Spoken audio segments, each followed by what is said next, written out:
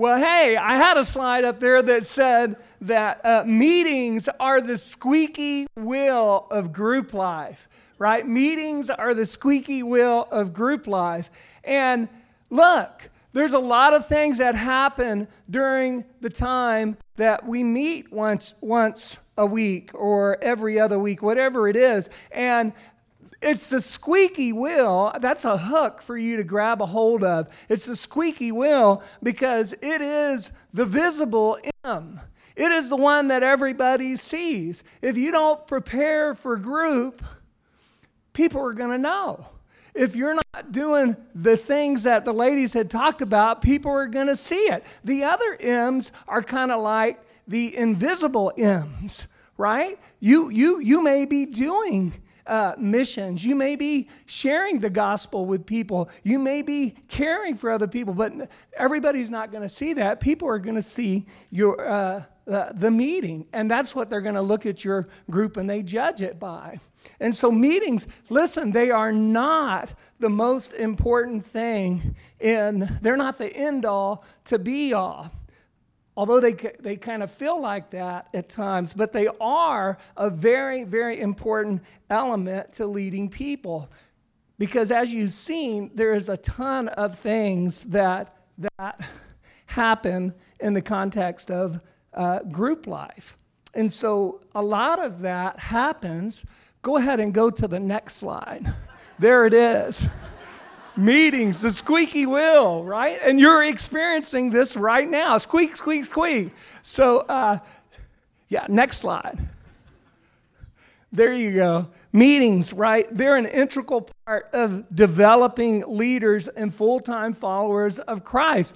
If we don't have a meeting, we don't have a group. And so they're important. And so there's a verse from Hebrews that goes with that. You guys are all familiar with that one that comes out of our heart attitudes about not giving up meeting together as some are in the habit of doing. But we come together, we spur one another on, and we do that in the context of our meetings and the time we get together. And so I want you to think about what that looks like. Go to the next slide, if you will. You don't have another one? Okay, there you go. You've seen it, right? And so, leading, right? We need to become skilled at leading meetings. It's important that we do that. So we got to give it some attention. We got to think about it. And on that grow sheet, if you reach underneath your chair, you're going to find one of the grow sheets down there. And these are just some examples of things that happen in the context of our group meeting time.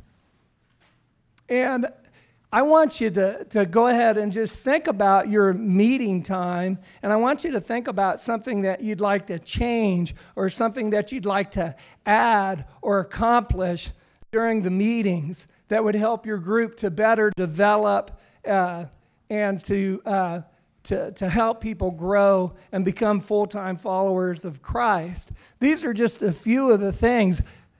There's a ton because I meet with you guys and we talk. I hear about difficulties in leading group. And so what I'd like you to do is we're going to take about 10 minutes or so, and then you guys just think about the model that Brenda had talked about and think about something that you would like to make a goal this year. Like on my sheet, it says starting and ending group on time. That's important, and that can be a really difficult thing to do. And so that may be the goal. And then the reality is, man, we say we start at 6:30 and we end at 8, but we really don't start even group until like 7:15, and then I get up at 5 in the morning, and we don't end group. Instead of ending at 8, we end group at like 9 o'clock. Anybody been there before? Yeah, you guys know what I'm talking about. And so then looking at obstacles and options, what are some of the obstacles and options we can look at correcting that? And then the way forward is just kind of implementing those.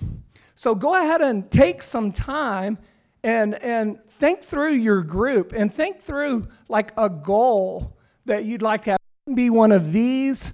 These are just here to help you think through, or it can be one that you have yourself that's not on the list.